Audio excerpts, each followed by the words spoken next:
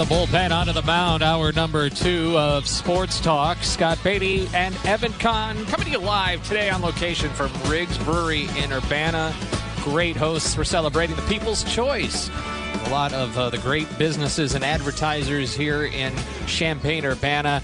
And they're having some good food and drink to celebrate how they've been recognized amongst the people of the area here.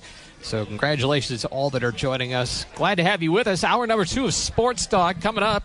Chris Thomas, we'll bring our conversation with him. He cannot join us live. Illinois Volleyball has practice right now, so we actually already talked with him. We'll bring you that a little bit later. But in the meantime, we have plenty of things to get through today. I want to start actually just with what we heard in the Fox Sports Update. We're living in a world where Mitch Trubisky is still a starting quarterback. Yeah. And, I mean, good for him. Mike Tomlin recognized that he went to the playoffs 2 out of 4 years. That is true, technically. Yep, it's true. You know, a lot of teams go to the playoffs every year in the NFL, but he did go to the playoffs. And the Bears unveiled a master plan for the Arlington Heights site. It appears that the stadium will be a bar of soap. Oh, I did not see that. And now that you mention it, didn't Mitch Trubisky win the Nickelodeon Award for that playoff game that the last one that they played? I can't remember. It's been a while. Don't say I don't know, because you'll get slimed.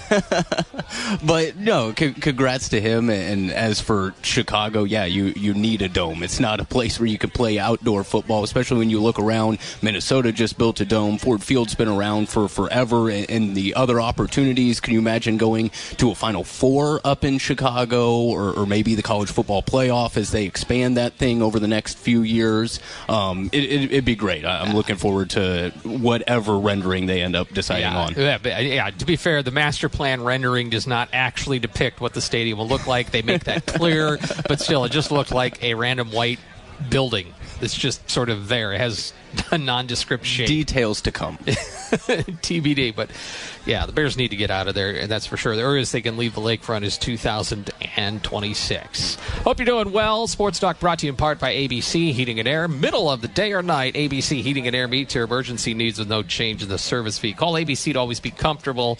352-5400. Earlier today, we got to talk with Illini quarterback Tommy DeVito, and hate to start this on a downer, but appreciated his openness here. He was wearing a picture of his grandmother Maria, and now late grandmother Maria, and Tommy DeVito learned about her passing only after the Wyoming game. So here's a little bit that Tommy DeVito shared with us today. My grandmother had passed away last week, the Friday night before Wyoming, and I found out after the game. Obviously, my parents told me after, which I respected them for, to not have me emotional. That, because me and her were very close, and yeah, just keep it with me. Mm-hmm. She's very involved in your life then. Very, yeah. Yeah, she lived with us for a little while, so COVID was kind of good because, you know, I was home, especially on the East Coast. Everything was shut down, so we were very, it was very serious. I don't know how crazy it was here, but we were locked down for months, so we spent every single day together all day, so it was special to me to have that time. What's one thing you think, how she shaped you? What's one part of you that you think reflects her? Toughness. That's it, toughness. I don't want to get into anything, too, sensitive, personal, but she was on hospice, and she was given 3 months to live 3 years ago. Oh, so she was fighting for 3 years. She got COVID, made it through COVID. She was just been fighting that whole time, and that's one thing that I'm gonna remember her forever, and she'll always be with me. So there's Tommy DeVito talking about his grandmother Maria. It made me think of, I was 21 in college when my closest grandparent passed away, and my grandmother. That's tough to go through, and mad respect to Tommy DeVito for going through all that. Obviously, he didn't know during the game, but he learned after that.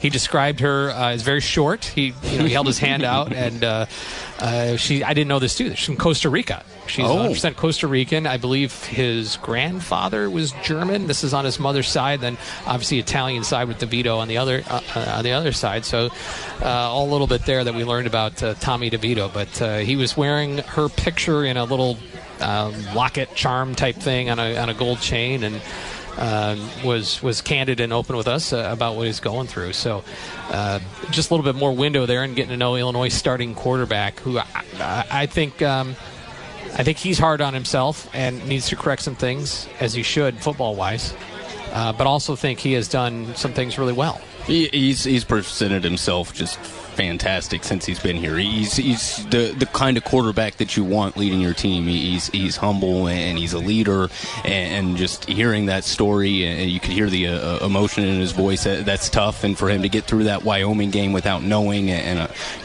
imagine finding out afterwards, and then all that gets washed away. And he had a pretty solid game last Friday against Indiana. So to bounce back and to go through a week of preparation and through all of that, it's been nice to get to know Tommy DeVito since he's been here, and you feel for him and hope that maybe you can use this as some kind of motivation or some, I don't know what you need, but just to help him get through this season as Illinois football tries to get back to a bowl game.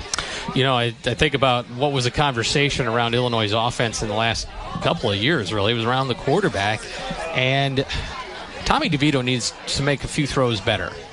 In looking back at the Indiana game, but I don't feel like that's the centerpiece of the conversation right now around Illinois football. I think they have a competent quarterback, and I don't even mean that in disrespect to last year. It's just that it doesn't feel like that's what's hanging in the balance is the quarterback. And so if he's a little sharper and a little finer, a few more balls that are catchable, but he put them in the window. He put a lot of them in the window. Well, that game manager, really, like we've been saying that Brett Bielema was looking for, and making the plays when you have to, not necessarily having to make all the plays like they asked Chase Brown to do last Friday. I hope he can still walk this week, but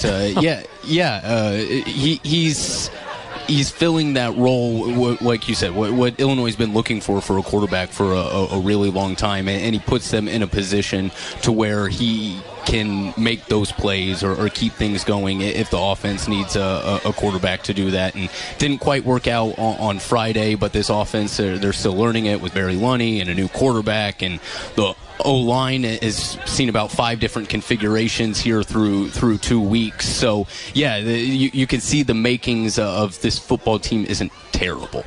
No, I think they definitely have a legitimate shot, as we were talking about it last hour, too, with Lauren and Matt Stevens to beat Virginia this week. And I do think everything settles a little bit. I, as an Illini fan, I think if you're an Illini fan right now, there's some angst. Like, oh, man. If they don't beat Virginia, they're 1-2, and then what? But if they do, okay, I wanted 3-0, but I'll live with 2-1, and I'm going to get to 3-1 with Chattanooga. And you're going with house money anyway up to Wisconsin, right? And that's what we thought in 2019 when Wisconsin came here, and so you never know. But even then, you're done with Wisconsin at 3-2. Right? Yeah. And then you just see where you go from there. So there's a lot riding on this game this Saturday. Well, yeah, and you hope that's not permeating in the locker room, and that's not the thoughts that they have, and I can't imagine that it is. But you've seen Illinois teams go in trying to not lose rather than to win. And I think you win, and like you're saying, all of those concerns are alleviated. But yeah, you've got to go and get this game, because the gettable games left on the schedule was last week that you didn't get, and next week against Chattanooga. I can't remember the CH names. So yeah, gotta get something to get the Illinois fans back in it, because they weren't too pleased after Friday's game, but as you guys talked about last hour and over the last 4 days, it's not doom time for Illinois football.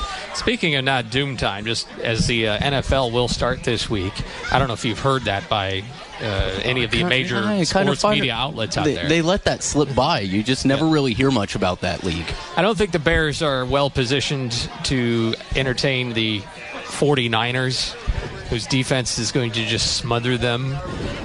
But I think the Bears get the Texans after that or something like that. And there is some optimism around what will I don't know if it's a new coach or the spin that's coming out of Hallis Hall that can associate that. But there is still a talented quarterback in Justin Fields out there. And so I think that's giving some hope as things start out here for the Bears. We'll see what we get. Yeah, with the taste that was left in your mouth last year with Matt Nagy and just really the way Justin Fields' numbers played out, a lot of people would forget that, but that's a really exciting pickup when they got him a couple years ago. And if you have a franchise quarterback, you can do a lot of things. See the Packers, that's about all they've had for about 15 years, and they continually make the playoffs and give yourselves a chance. I don't know how much confidence I have, especially when your best defensive player goes into training camp and he's trying to get a contract that he never gets. And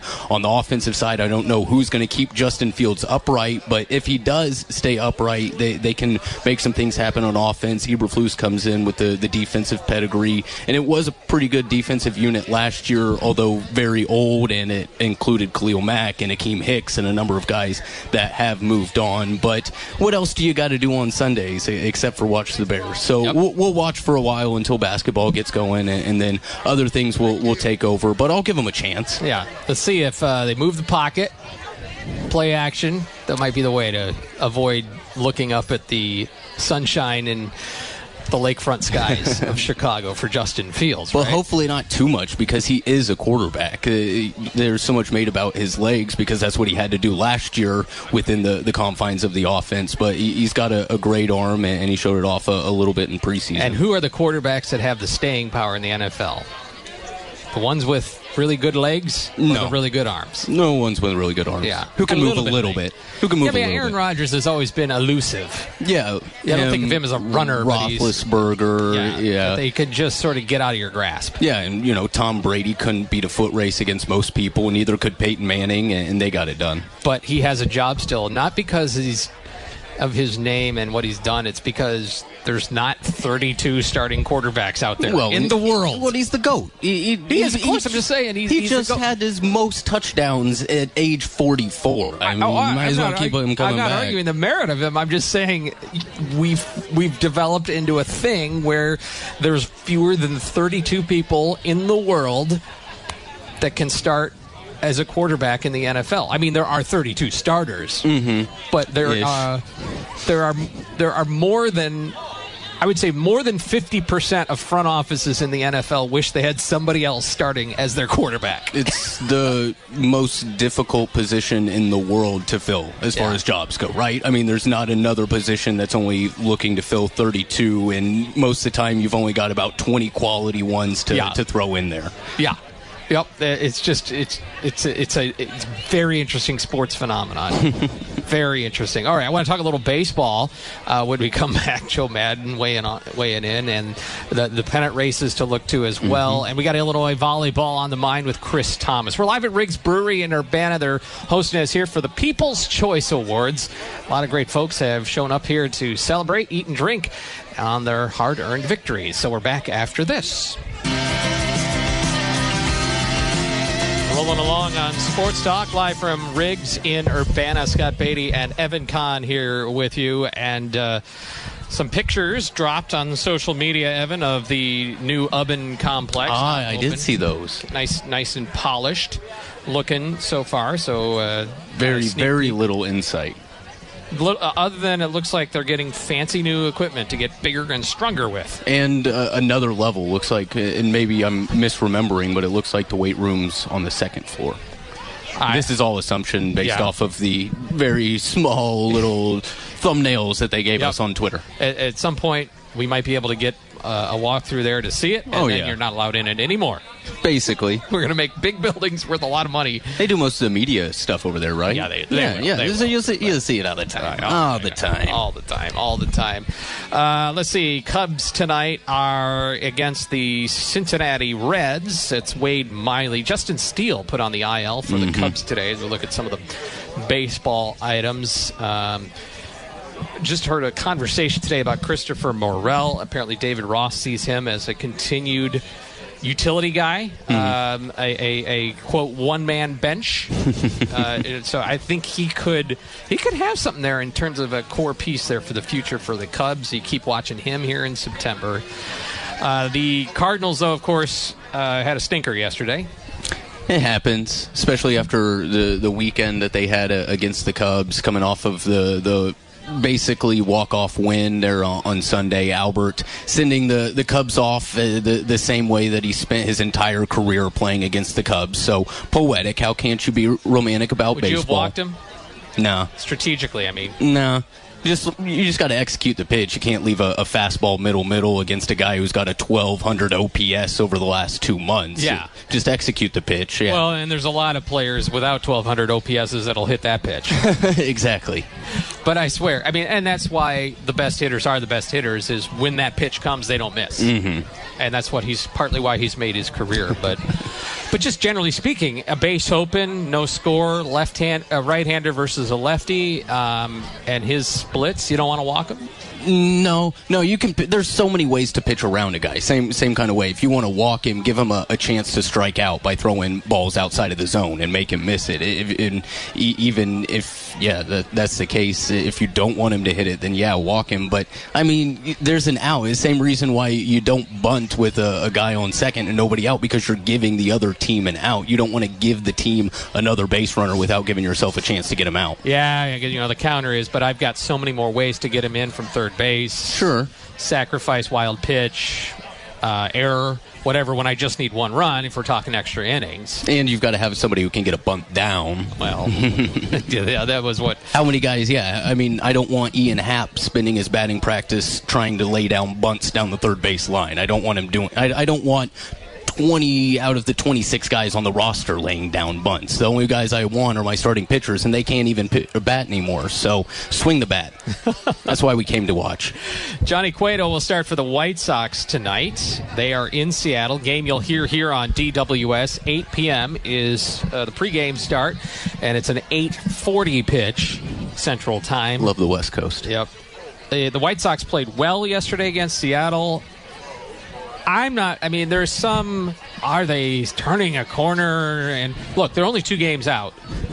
I'm also looking at a team that's gone 5-5 in their last 10. So that's better than going 3-7, but I'm not ready to call them hot yet. No, they're on one of their up streaks, and Lance Lynn just dealt last night. Looked like the Lance Lynn that you would expect. I was actually kind of surprised. I looked back; he only had 1 clunker in August, so it looks like he's getting on track. Cueto, same kind of thing. He had 1 clunker in August, and he's been solid throughout the season. So it comes down to the starting pitching. You get almost a no-hitter from Cease on Sunday, and you get a win. You get a good outing last night from Lynn, and you get a win. They're still not hitting. I think they had 3 runs yesterday. All of them came via the home run ball, but those were about the only hits that they had. So the offense is sporadic, so they've got to count on allowing 3 or less runs a night to get a win, and it's worked out the last 4 or 5 games. A.J. Pollock is a home run hitter all of a sudden. Come on. And Elvis Andrus, he's just known for hitting the ball out of the ballpark. That's why you went and got him. Not because you don't have another option at shortstop while TA's out. Yeah, they still need to get him back, and still waiting on Tony La Russa to come back. Sounds like he wants to manage this year. Sounds like he wants to manage next year as well, but hopefully he can get back into the dugout here before the end of the year. That could just play out in a very interesting way. And again, I don't want anybody to not be healthy. That's just the worst way to have. In sports, fans like to want to see people removed from their jobs, but you never want to see it because they're not healthy. You want to see it because management believes them not competent enough to accomplish it. Well, they don't believe that, so... Anyway, so that is what's going on. Yankees and Twins are postponed out in New York, and interesting game if you're a late night baseball fan. Giants and Dodgers.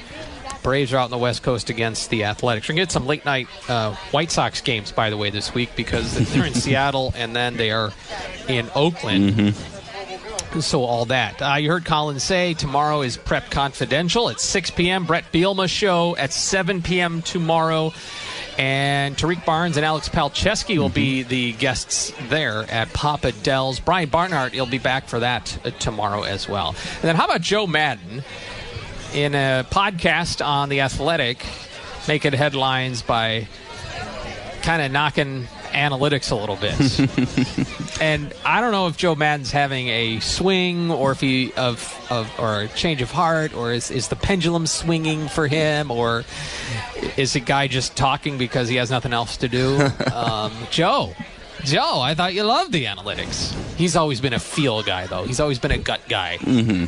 Which, yeah, that's what he did in Game 6 or Game 7 of the World Series, and it almost led to the most dramatic collapse of all time. Instead, it was the greatest championship win of all time. And as you read into it, I was just kind of skim-skimming a couple little things coming in, and they were pulling from quotes that Theo Epstein had said going back to the end of his tenure there in Chicago, and felt like there was some complacency going on, and it was more the front office letting the manager know kind of what they were doing. Whereas I think out when he was with the Angels in LA, if you heard the comments he made like a month or two ago, where he just says that is essentially a dumpster fire out there from top to bottom. They need to make changes in the organization. So you've got two different schools of thought, but it all comes back to nowadays the front office does run a lot of what the lineup looks like, because the way they're putting the roster together is Moneyball-esque. You know, when Brad Pitt goes down and he tells him, you know, I need Hatteberg at first, that's because that's the way the team is built. And if you don't put the team out there in that way, then you get losses, then it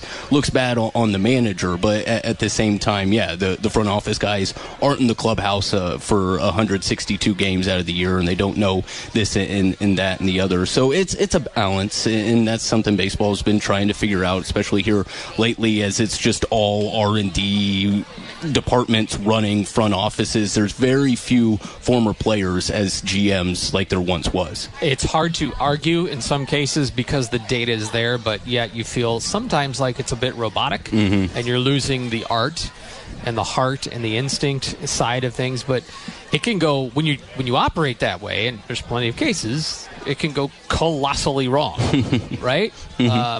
So you know, it's hard in a sanitized, sterile environment to say, yeah, we just have to kind of lead with our hearts here. No. Let's manage in a way that over the long haul, especially baseball, shows you trends like no other sport. So let's lean into what we know the data will say over the long haul. If we do this, this, and this, we're going to win more than we're not. But I also like when you talk about complacency. What can we fix when things are broken? Sometimes we're talking about teams, they needed 3 more percentage points. You know, we needed 5 more wins. Our offense is broken, and we needed, because we didn't get 5 wins. And you know, it's sort of like you're searching for that white whale sometimes. You know, and look at the Yankees. Just phenomenal to see, and all of a sudden they're nosediving because it's 6 months. Is it because they're suddenly bad baseball team and poorly constructed? Or is it because as things play out? Is it because of injuries? Is it because of, I don't know, the weather changed or something? You know, baseball is so hard to. You're trying to say, if I put in A, I'll get B, and you can put in A and get C. You can put in C and get B, and you can put it. You cannot predict it. All right, when we come back, Illinois volleyball back on the road this weekend. Chris Thomas paid us a visit. Evan and I will bring you that conversation with the Illini head coach right after this. You're listening to Sports Talk on DWS.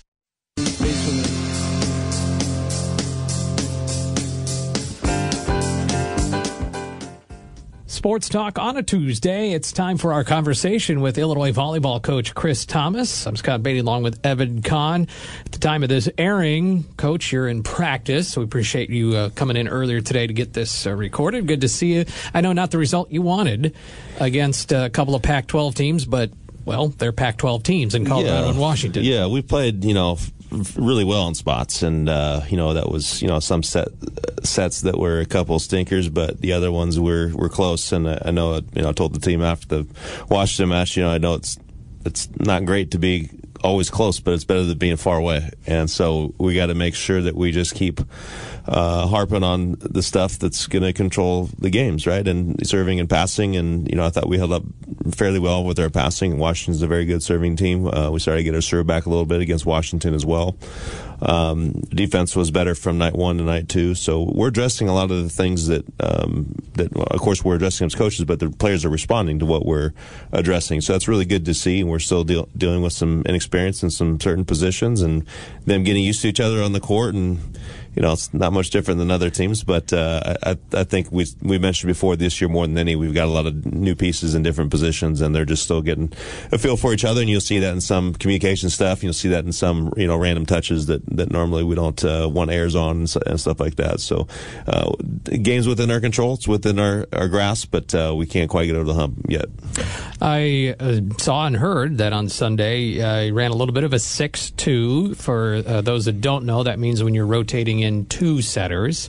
Diana Brown, of course, is your primary setter, but a little bit looks like from Brooke Mosier doing some setting. But how much did you go to that, and what's the advantage or trade-offs when you do that? Yeah, well, we do this weekend, coming in this weekend, that we had to at least toy with it a little bit, and we did at the end of the Colorado match, and it worked well until Colorado kind of caught us on a streak there at the end of the match, and then we came out and then against Washington, and Washington was a little better prepared for it. But the bonus is you get 3 hitters across the front row. The disadvantage is you're working with 2 setters, and no knock on either of the setters. It's just when you're setting, I think you want to have the flow of the game.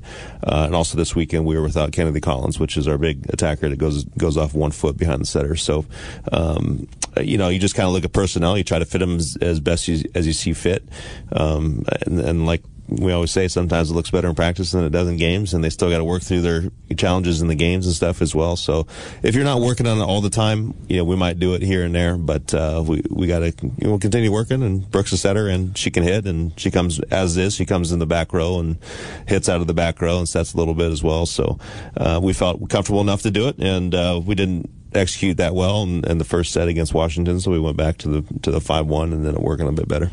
Across the Big Ten, are most teams running a 5-1? This year it's kind of spread out. Returning champs, Wisconsin, they're in a 6-2 right now. They've got 2 setters, and they got 3 big hitters across the front row. A couple other teams run 6-2s, 5-1. I know Minnesota's running a 5-1. Nebraska's running 6-2.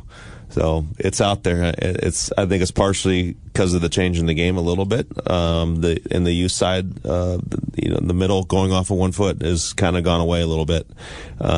Club sports, you want to bring in 2 setters. You want more people to have a role, and so that kind of lends itself to having more 6-2s out there that are being ran consistently in the club world. And it's not a bad system either. It's just, it's just the way the game's developing right now. And, we're still trying to find hitters that can go off 1 foot, or at least train in that way. And whether it works out or doesn't, that's per year basis. But, that's kind of how the game's going right now. And off 1 foot, that is the slide. The slide tech, yes. Sometimes you'll hear that term thrown around here. Chris Thomas with us on Sports Talk. And you talk about how the pro game or the Olympic game is different. Is that not something that you would see in, say, the Olympics? It would be impossible to do it in the Olympics unless you are running a true 6-2, which means the setters both hit and set, because you're only allowed 6 substitutions, and once you come out of the game once, you can only go back in once, and you can't go back and forth like we can in our rules. So it would be impossible to do a 6-2 overseas, and so that's a part of it too. I want to bring players here that want to play with their respective national teams, and to do that, you need to kind of play in the system where you've got your attackers going all the way around. You need to have your middles go off 1 foot. You need to have a 5-1 setter. You need to have obviously good libero play. So we're trying to create. That's what we specialize in, and it doesn't always look pretty right away, but we're seeing some nice things out of it as well. Mm-hmm. Well, that's interesting. How we always see, is it the college game influencing the pro game? We're talking other sports, but in this case, they're playing a whole system. It's a whole different set of rules that they would never. They would never play. So it would like we played. Let's say NCAA played in Canadian Football League, and then say, hey, go to the NFL. go. I mean, that's pretty much what it's like. So it's just one of those things that it's some different rules, but that substitution one's a drastic one. And even though we're allowed to have many substitutions at our level, of course we've had our years where we've had several DSs sub in for our back row players, but I feel like it's time to kind of make that turn and try to train our 6 rotation pins. And we've had a great one in Michelle Barch do it, several years ago, and obviously made the Olympics. We had a great setter in Jordan Poulter, who was there in Boulder this weekend. Got to see her. She came out in support of the team. But yeah, our pitch to recruits is we played an international game. We want you to go play a pro. We want you to play with your national teams, if that makes sense. So that's what we're trying to do. Well, and who do we got to talk to? I know that the Pac-12 is losing teams, but have you played Colorado every single year in this challenge? So that's part of the setup. So it was a 4-year rotational setup, and we just each agreed that we're going to host once every 4 years. Gotcha. And so there was the only year, obviously, was a COVID year. We played no off season, but this was the setup that we had made between the 4 schools, and there was no financial benefit, but there was a penalty if you were to bail out of the tournament. So this was the last year. I'm not sure if we're going to re-up with the same 4 teams, but we also like having that setup because it's really hard to schedule in pre-conference play, as we talked about before. Sometimes someone wants to come play here, sometimes they don't. Sometimes it makes more sense to be on the road. So, this year's not allowing us to be at home for a variety of reasons in pre-conference play, but we'll figure that out as best as we can and try to schedule as tough as we can. And so 1 and 3, it's been a tough pre-conference, but that's what we wanted. We needed to see what we need to get better at. We can practice in our gym all day and it feels nice and comfortable, but once you get out and actually play against someone with the bright lights, it's a whole different ballgame. Well, I got this question yesterday when I was filling in on Monday Morning Quarterbacks, and there's a Big Ten team right now that's undefeated. I don't think they have a very high RPI team on any of those that they have played. You're 1 and 3 against all good RPI teams and a couple of ranked teams as well. I know you want the wins, but would you trade that? I mean, at the end of the day, and different teams are looking for different things in how they schedule each year, right? Sure. It's not really about that other team. My question is are you okay with 1 and 3, Yeah. but with the trade-off of the RPI? I understand. Yeah, I think you have to be. There's been teams that have done this before. You go back and just look at history books and records and stuff like that. And there's teams that might go 14-0 pre-conference, and then they finish 6-14 in conference. They're still above 500, but the RPI pre-conference was not good enough to make it to the tournament. Mm-hmm. And you're coaching for December, and you're scheduling for December. Correct. And you got to get there. That's we can't take that many losses in the pre-conference play because we know how tough the wins are to come by in conference. Ideally, we're 2 and 2, 3 and 1, however you want to put it. Better than 1 and 3, but 1 and 3 with this schedule, I'll take. I'm not happy with it, but I'll take it. So is there an element though where you really have to sell that to your team? Do they get it too? Yeah. We've been working with a sports performance person too, when we just kind of talked about this whole concept that pressure is a privilege, and that's going to make you better at the end of the day. And they, all the returners know that from me in the conference, and all of them know how that helps us get better at the end of the year too. And so we got to keep eye on the prize and keep moving forward and all that good stuff. Obviously, we go back and take a look at film, like as we did the last couple of days, and see what we got to improve on. But we're right there, and we're close. We just have to turn a few more plays. And you're talking about making, 5 more of those little plays that I talked about that you don't normally make. Are they all going to score points? No, but you're probably going to score 2 or 3 out of the 5, 6 extra, plays that we're talking about, and that's the difference of winning 25-22 or losing 25-22. So it's always it's always a 2-point play, right? Yep, because it's a point you get and it's a point they don't get. Exactly. You said you watch film. Do the players watch film? And what are you watching? Are you watching yourself? Are you watching the teams that you're getting ready for? How does that work? Usually we don't watch the teams we're getting ready for until the end of the week. The coaches will watch it. We'll know what to prep for in practice. And, hey, if they, this team does this, and we really have to work on that skill that might be an issue or maybe something that we haven't seen before. Or haven't worked on a ton. And then, but the beginning of the week is a lot about us and a lot about, hey, these are the areas where we can easily control or more control than what the other team does. Hey, there's a ball that, here's a tip that we have to be able to pick up. Here's a blocking assignment that we can't forget about. Here's, some stuff that we talked about in scout or in film the days before that we need to clean up as we continue to move forward if we want to do well. And with that, this weekend, Raina Terry got all tournament, and last weekend, Kayla Burbage had the big weekend, and she had a big first game against Colorado. Are there certain games where you feel like, or matches that you feel like different matchups work better, and you're trying to work it to them more? Or it can be, and sometimes I'm a former setter, and sometimes your hitter's feeling it, you're going to give them the ball, and it makes easier job for us setters. But the Washington match, Raina played great. I mean, there was really a lot of glimpses of her match against Kentucky last year where she, quote unquote, went off. Yeah. And so she had very similar play to that match. A couple of huge stuffs at the end of the second set. I think she had 17 kills on 3 airs and 29-10. That's amazing. So, we look more, for that play, obviously, and you hope you can combine it all together. And it's not just one person. I got all three of the whole teams firing, and you're able to score points at will. And that's really what we're looking for. This weekend, Missouri State, Villanova, Dayton, out in Dayton, Ohio. What do you know about them? I know Missouri State's usually pretty good in a lot of sports for a mid-major. Yeah, they all are. All those schools are in their respective conferences. They're in the top tier in their conferences. And again, it goes back to what we're looking for when we schedule. Dayton's a perennial tournament team. They tend to get 28, 30 wins a season.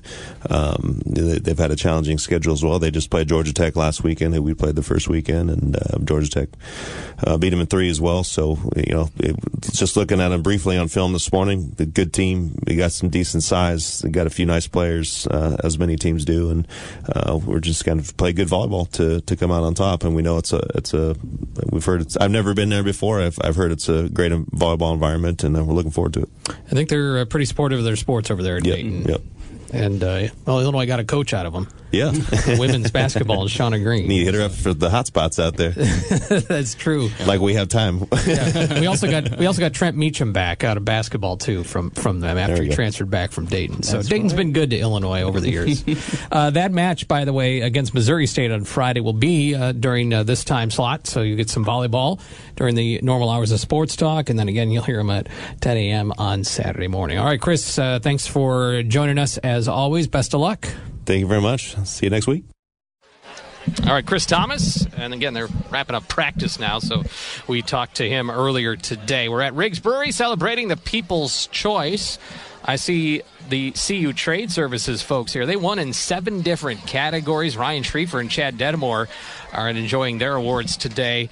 And, the word's out on CU Trade Services, what the kind of service you get from them. You can get on a maintenance plan with them right now. Cool weather's not too far away. Want to make sure that furnace is up and going, and you're not going to have any problems when we get that first cold spell in the near future. So give them a call. Check them out, CU Trade Services. One of the People's Choice Award winners here as well, and glad to have them working on my home as well. Back in a moment. We'll wrap up Sports Talk right after this. You're listening to Sports Talk on DWS. Well, that'll about do it for our edition of Sports Talk here live at Riggs Brewery. Thanks to them for being our host. Congrats to all the People's Choice winners, Evan Kahn, and we'll be back again tomorrow. I'm going to talk some Virginia football with one of their beat writers. Yeah, looking forward to that. Looks like no Albert in the lineup today, but we still have 2 home run races here through the month of September. Judge hit number 54 yesterday. It's a sight to behold. Thanks to everybody who joined us today. We'll talk to you again tomorrow on News Talk 1400, 93.9 FM.